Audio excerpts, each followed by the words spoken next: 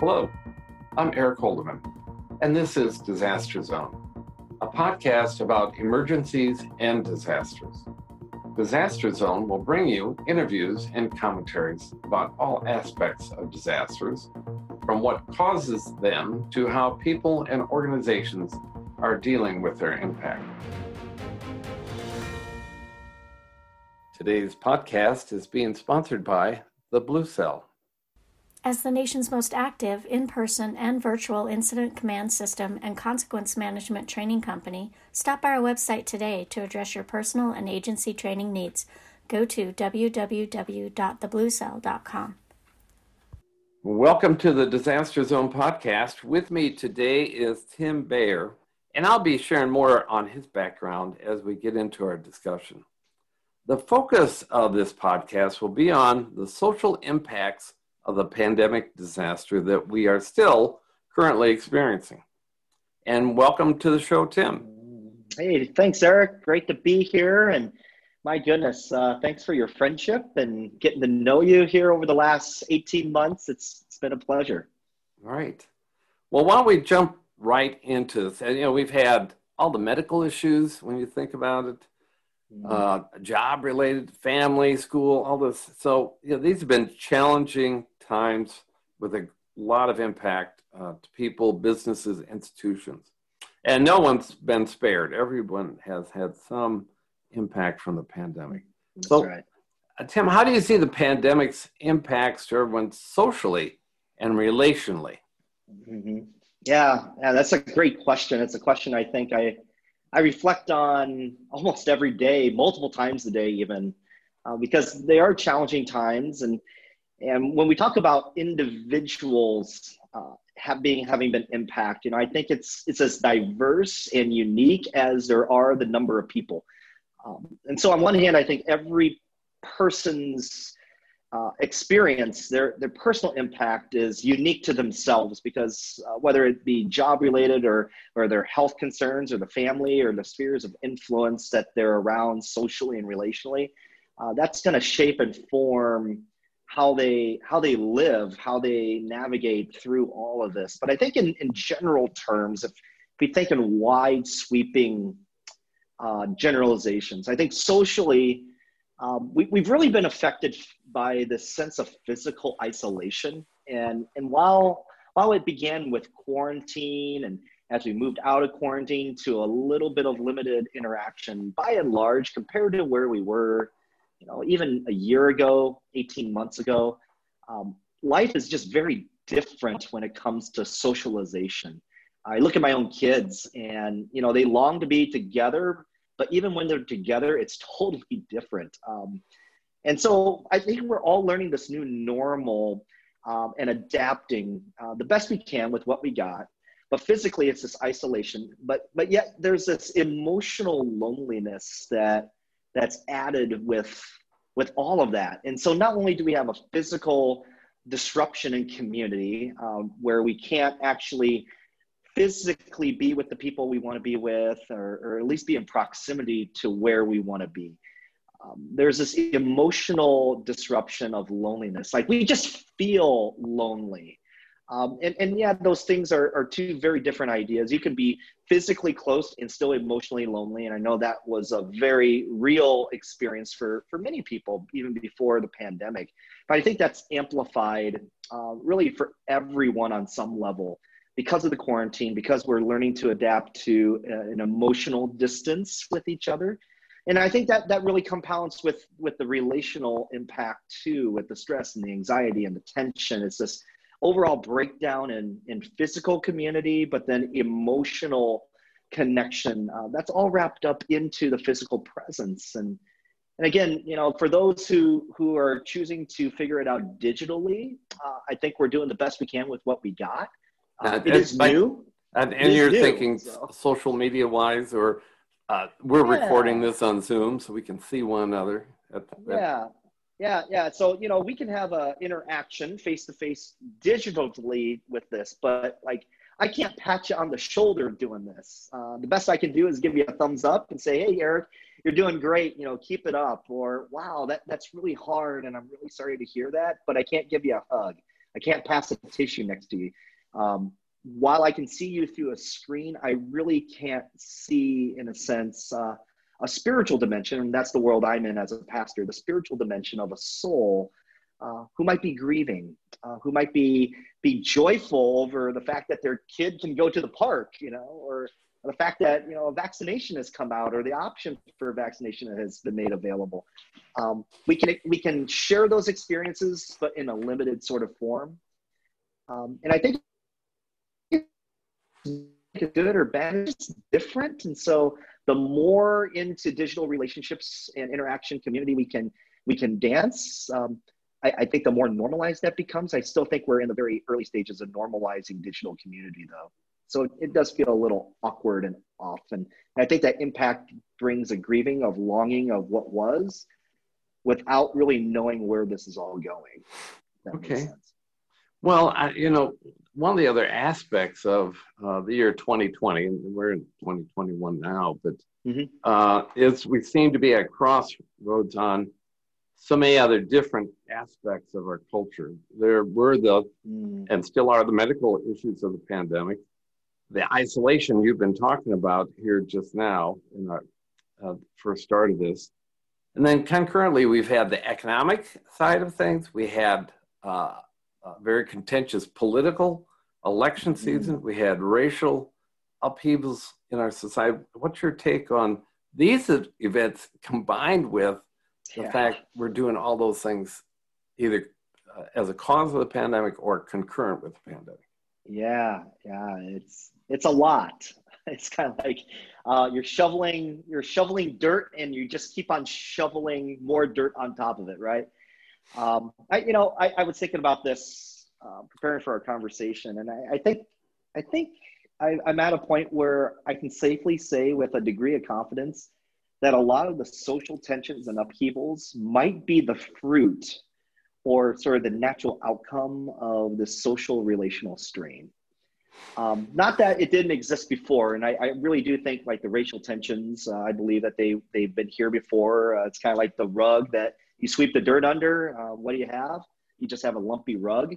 And so eventually you're going to have to pull the rug up and deal with it. And whether it just be a coincidental timing or a providential timing, however you want to kind of take that perspective, I think the way it played out and the way people interacted with each other was really sort of the natural expected outcome, maybe even a normal outcome of social and relational strain as a result of the pandemic, where the best we could do to communicate with each other was through social media at times. Well, that's probably not the best place to do it, but it might have been the only place we felt like we could do it. I think of it as a pressure cooker, right? When you put vegetables into a pressure cooker, the air pressure contracts on it, and then things expand, and there's this sort of chemistry that goes on. It's kind of like that. I think we were in this pressure cooker with the pandemic, and all of the issues kind of had this pressure, and eventually when the pressure gets too much, we all know what happens. It all kind of explodes, and all the individual vegetables come out kind of one by one, maybe at the same time. They rarely come out as a bunch together. And I think that's what we experienced here over the summer with the economic and political and racial tensions and upheavals. And so on one hand, I think and really do believe they all existed before the pandemic. The pandemic just was kind of that perfect storm, and we kind of reaped the fruit of having to deal with it all at the same time. Yeah, and the fruit didn't all taste good, right? Yeah, right. Yeah. Maybe it was still in development and it wasn't quite ripe yet, or overdeveloped and it was overdeveloped. Yeah. Long time coming. So it does seem contradictory that we have social isolation and also social upheaval. Yeah. Some of the things you mentioned. So, what about the organizational outputs from these occurring simultaneously? Will there be winners and losers? Who will thrive in this environment that we're in? Yeah, in general terms, I believe that everybody loses in situations like this. Like, there are no winners. And when you think about winning is on one hand about power, and on the other hand about exerting that power over another group. And so in a sense, everybody loses and nobody wins. I do think that on the other side, and as we as a community, in my sphere of influence, we continue to shift and adapt. Not begin, but continue to. I'm beginning to see that create the space for emotional and relational things to happen, for people to come together, whether it be in a physical space or even creating a digital space for people to be authentic and real, and to actually talk about the real things that are going on, and not just saying I'm fine and moving through it. You know, you can call it emotional health or strong support systems, but really it is about creating new spaces for life to happen in. And I think that's really the core outcome. I think that's one of the things that this pandemic has led us as a social organization to really grapple with, is when our physical spaces cannot be utilized, be it because of guidelines or be it because people have chosen to not engage in those spaces for a variety of reasons. Then how do you get to that same outcome of wholeness and restoration and reconciliation and exhibiting love to our community in a different way? And so creating that space, and if it is about relationships, if it is about community, then how do you gather? How do you create community in those spaces? And I think the folks who really wrestle with that will continue to thrive in their experimentation and trying new things, because, you know, just like you're building a plane, right? You know, I think of the folks out at Kitty Hawk back in the day. I was reading a book about how the first flight happened. You know, they didn't like wake up one day and it's like, here's the model and I hope it works. No, it was a little bit here, a little bit here. And over time, it eventually began clicking. So I think we're in that type of moment. Yeah, that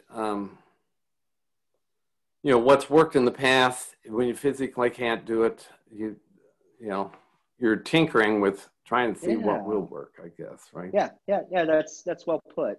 Yeah, and not assuming what worked in the past would even begin to work in the future. And this doesn't mean that what you did in the past was wrong or bad. It's that, like a friend of mine said earlier this week, he said, Tim, let's be honest, 12 months ago, people were different. The world was different. And it was like you took a time out in a way from what you were doing.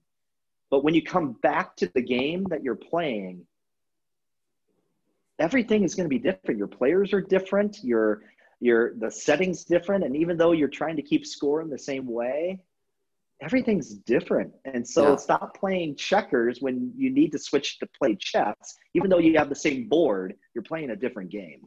Yeah. And everybody talks about whatever that new normal is going to be. And I guess we're going to have to figure it out, right? Yeah. And I think that's what the pioneers did, right? I think of Lewis and Clark. There's a great book called Canoeing the Mountains by Tom Bolsinger that I read a couple years ago. And it's about how Lewis and Clark thought that they would reach the ocean when they hit the Rocky Mountains with a canoe. Yeah. And how surprised they were when you couldn't take a canoe over the mountain. They had to figure it out.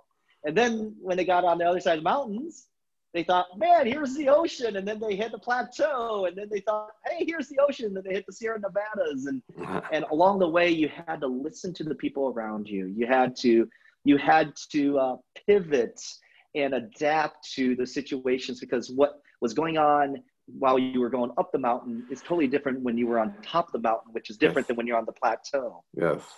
Well, and you just make me think about that. I mean, I've carried some heavy loads, and that at what point did they say, we need to put the canoe down and try something else, you know, because they carried it for a while. They didn't, they did. You know, they carried it for a while for sure. You know? And, you know, can you imagine the disappointment? Like, man, we carried this all this way. You know, I don't know if they were disappointed or not. Like, we just don't know. Yes. But I think, you know, in our world of change, I think on one hand there's grief, and on the other hand there's this incredible hope. Like, wow, I wonder what's around the bend. I can't wait to see. You know, and I can imagine the Native Americans finding a canoe in the foothills and they think, who was dumb enough to bring that up here? Well, white man, that's who. Well, okay, so we're talking about disruption, and when we were getting ready for this, you brought up the subject of, there's this great picture of showing a bridge, and it no longer goes over a river. The river actually moved, so the bridge is a bridge to nowhere because, the river moved. And when I looked at the word disruption, they actually had a picture of that, physically illustrating that. So, are we in one of those moments now where, and what are the indicators that we've got disruption going on? We've talked about a number of them here. I don't know if you got anything more to say. I think the obvious answer is yes, we're in one of those moments. What are the indicators? I think when we feel like we're always in crisis, that's an indicator on the affective level, where we always feel like we're having to adapt and change day to day, even hour to hour. I know whenever I hear about a governor's press conference or press release come out, like my blood pressure spikes, and that's kind of when I know that we're in disruption mode still.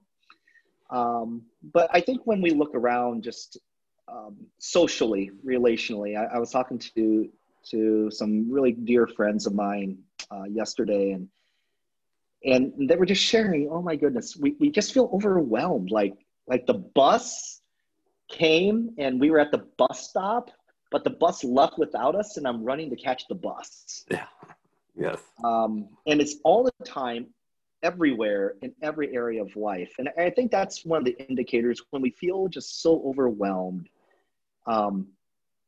that there's disruption happening. And disruption isn't bad. Growing things, lively things are always changing, but maybe not at the same pace of what we're experiencing today.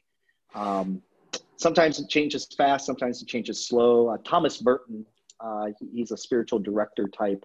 He talks about how life is kind of like a dance. And sometimes we lead, sometimes we follow, sometimes it's fast, sometimes it's slow. But whenever we learn a new dance, it's always clumsy. We always fall over each other. And I think that's a great picture of where we're at now. Like, we're learning a new dance, and it's okay. But what it does require for us to do is to drill down and really figure out what is it that binds us together? What is the unity that connects us? Because when the river moves, nobody really cares about the bridge. What they care about is, how do we get my family over to the other side of the river?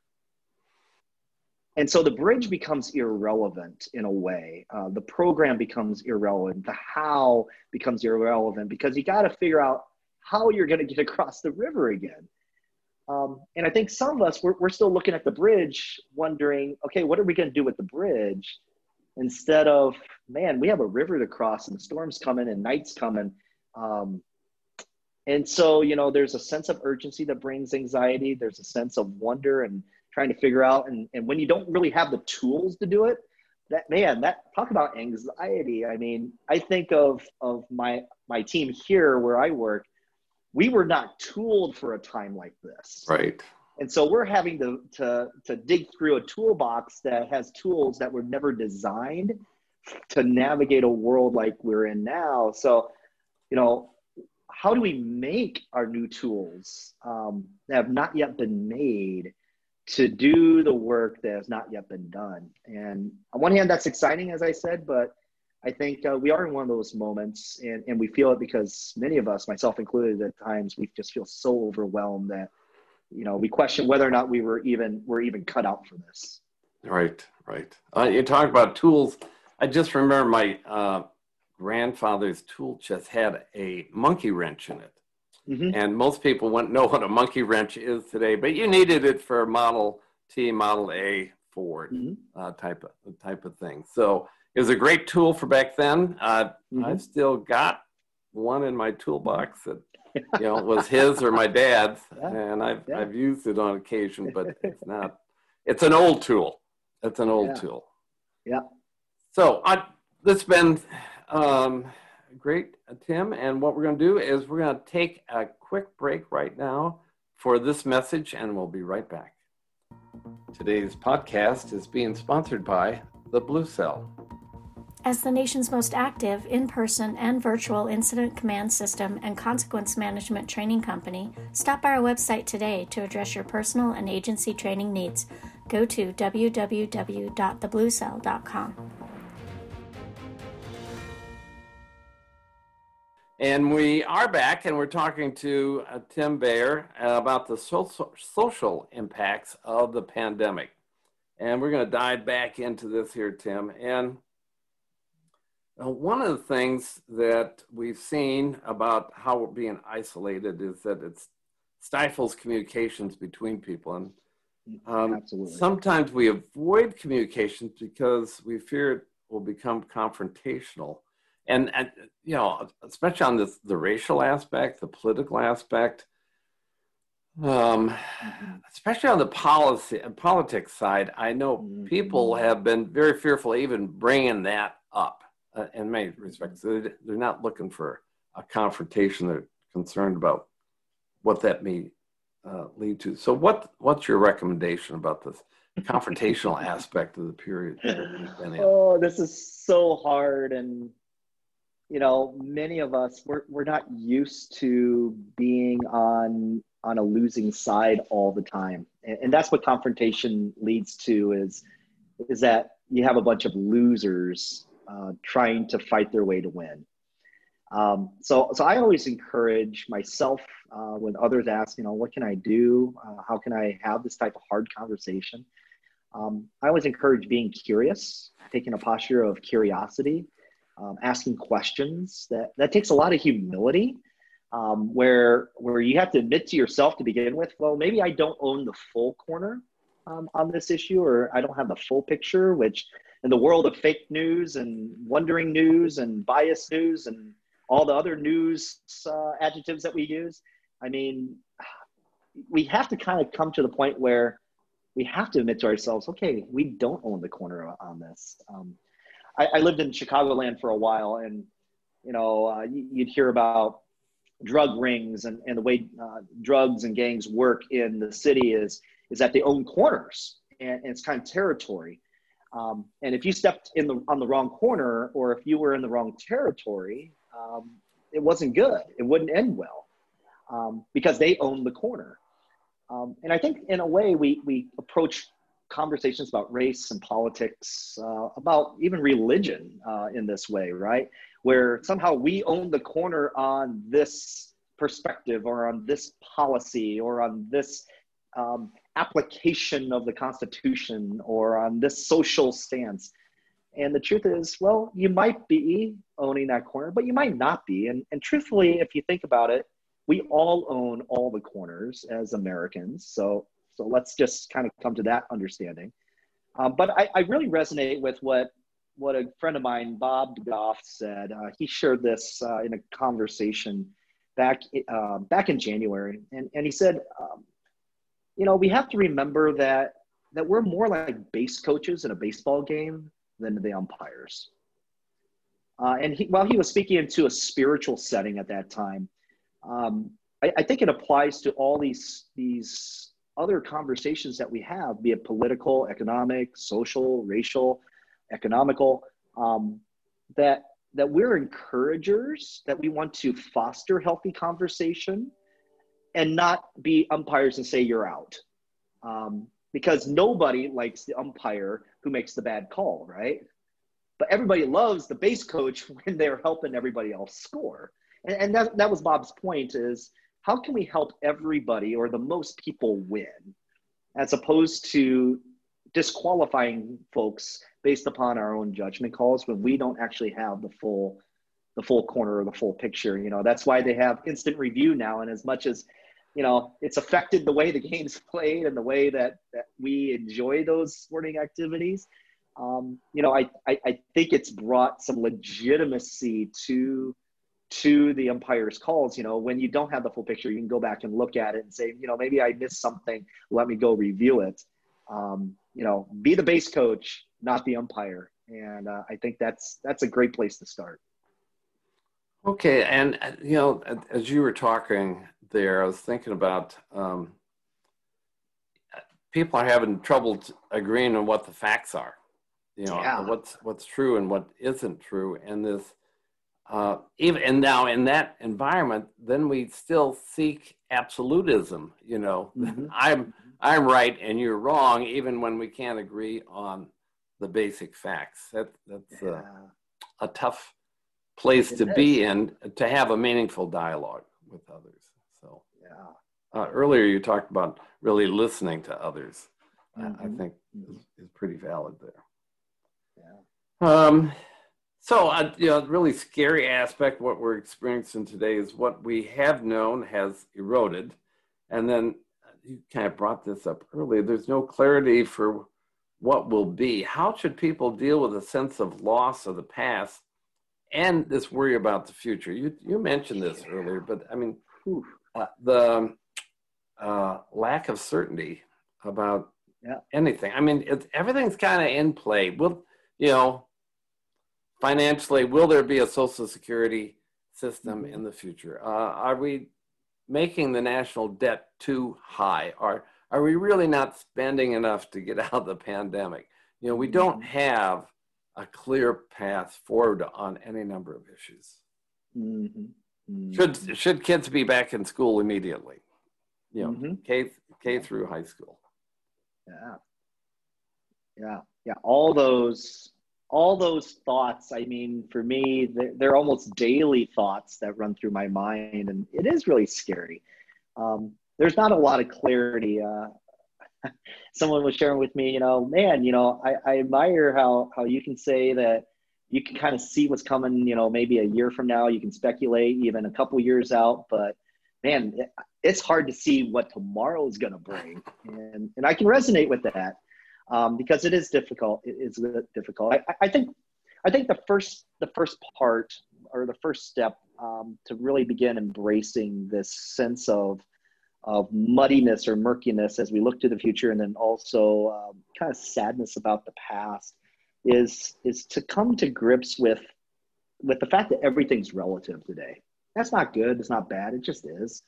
I was looking at a Barna research study yesterday, and even moral relativism is now in terms of the majority for a Generation Z, live in terms of moral relativity as opposed to moral absolutism, which is the first time any generational survey has really depicted that in the moral sphere. So I think just life and culture, the way it is just in flux. And so what that tells me is two things. One, we really need to grieve well. In some ways, the last year has been a huge grief process, and we're going to continue in this grief process. Because when we lose the things we love, the things we hold dear, the practices, the traditions, the rhythms, the sports events, the games, our TV shows. I mean, how many of us get angry if This Is Us is canceled for another sporting event? Like, come on, like we like the silliest things, and yet it tells us that we need to grieve well. And part of that is just admitting, things are different. Things are going to change. It's okay to be angry about it. It's okay to be sad about it. And it's also okay to say we can't stay where we're at. That there is going to be a future, but we're not sure what it is. It makes me think of 9/11. I was in college at the time, and I remember as I was looking at my own future, I'm like, wow, what does this mean? As you see burning buildings and people running through the streets of New York, and nobody really knew what was going to be next. And then you heard from President Bush, these statements about terrorism and what does that mean? And all this stuff was happening. And I was in the city of Chicago at the time. I mean, we were not in rural America. And so all I could think is, man, what does that mean for my job in the future? What does that mean about the economy? Because I'm going to have to somehow make a living. What does that mean for the kinds of jobs I might be looking for? What does that mean for my schooling? Am I going to be able to go back to school tomorrow, or are we going to shut down again? And I have a lot of those similar feelings about our future today. Like, it's going to be okay. And at the same time, it's okay to say, I'm not sure what that's going to be like tomorrow. But in the end, I know love is going to exist. I know there's still going to be people in my future, and resiliency, our ability to be resilient people is going to end up winning the day. And resiliency is that combination of grit, but also the reality of living in the present, saying, yeah, this stinks. Yeah, this doesn't make sense. And yet the hopeful reality that we're going to get through this together. And if you look at post 9/11, that's absolutely what moved communities through that horrible time in America. Okay. Well, final questions. And, you mentioned you're a Lutheran pastor. So from a religious perspective, how are you personally dealing with the social upheaval and all we've been experiencing, trying to lead a congregation? I mean, you are very much in the people business. And that's you don't make widgets. That is our business. Yep. You don't make widgets and that. And you're not, you really are trying to meet people where they are. So I would think, we talked about doing this, and I think it's because of all that engagement you've had the insights you've shared here today. But anything else you want before we wrap up? I really admire the work of folks like Brene Brown.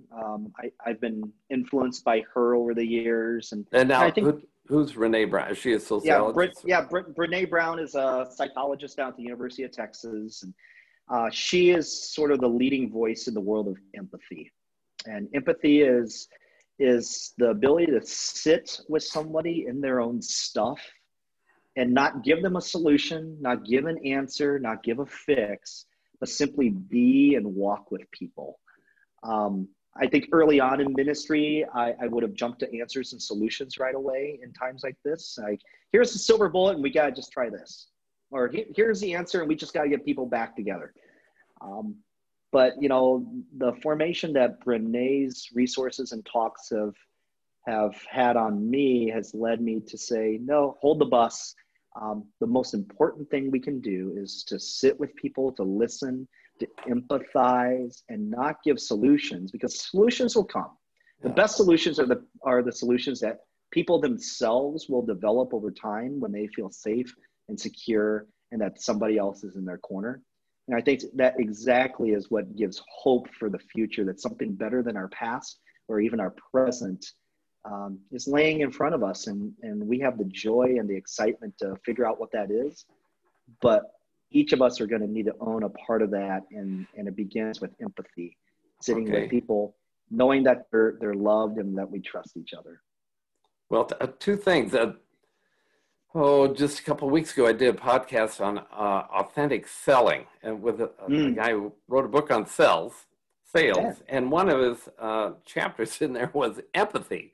And you would think in sales, empathy is not the deal. You're trying to, get to a certain end on it. But empathy, I think, has become a much more valued characteristic there. And so I'm not trying to paint you into a corner or me into a corner, but one of the things I found is men with a marriage that women will say, well, I have these issues, blah, blah, blah. And men look at it and we come up with solutions for them. Well, this is what you do, da, da, da, da, da, da. And I think women friends of women don't do that. They actually listen, provide empathy, and sit with them as you described. Do you think that's true overall, or maybe it's personality? Yeah, I think that might be a general characterization of gender. I'm not sure if it's totally accurate. There's these studies, the feminization of culture, and you can read about all that in your sociology journals. But I think what for me is true about what you just shared is that there is a human desire and a human need, regardless of gender, to know that somebody's in your corner. Because when you're getting beat up, when you have shared trauma, when you go through a pandemic like we have over the last year, you just feel exhausted, and you find yourself isolated, lonely, and wondering that, is anybody else feeling this way? Is anybody else actually having this type of experience? Because you look around, it's like, oh, their kids are happy and their marriage is great, or, and once in a while it's like, man, I guess I don't have it as bad as they do. And we kind of create this pecking order, this gradation of, okay, as long as I'm not like in the bottom of the barrel, I'm doing okay. But I think at the core of all that, it's this longing just to know that somebody's in our corner. And whether that comes from sitting and listening, or like as guys, we throw darts at a wall and say, hey, maybe this will work, maybe this will work. That's a type of empathy where you're doing it side by side. I was doing that with a couple guys last weekend, like, hey, maybe you should try this answer session, but hey, I'm going to sit with you through this, and I'll throw my 2 cents in too. But I think knowing that somebody is in your corner when you're getting beat up and bloodied up in the fight of life, I think that's a human desire, not necessarily a gender desire, even though there can be some conclusions drawn to nuances and how that's expressed. Okay.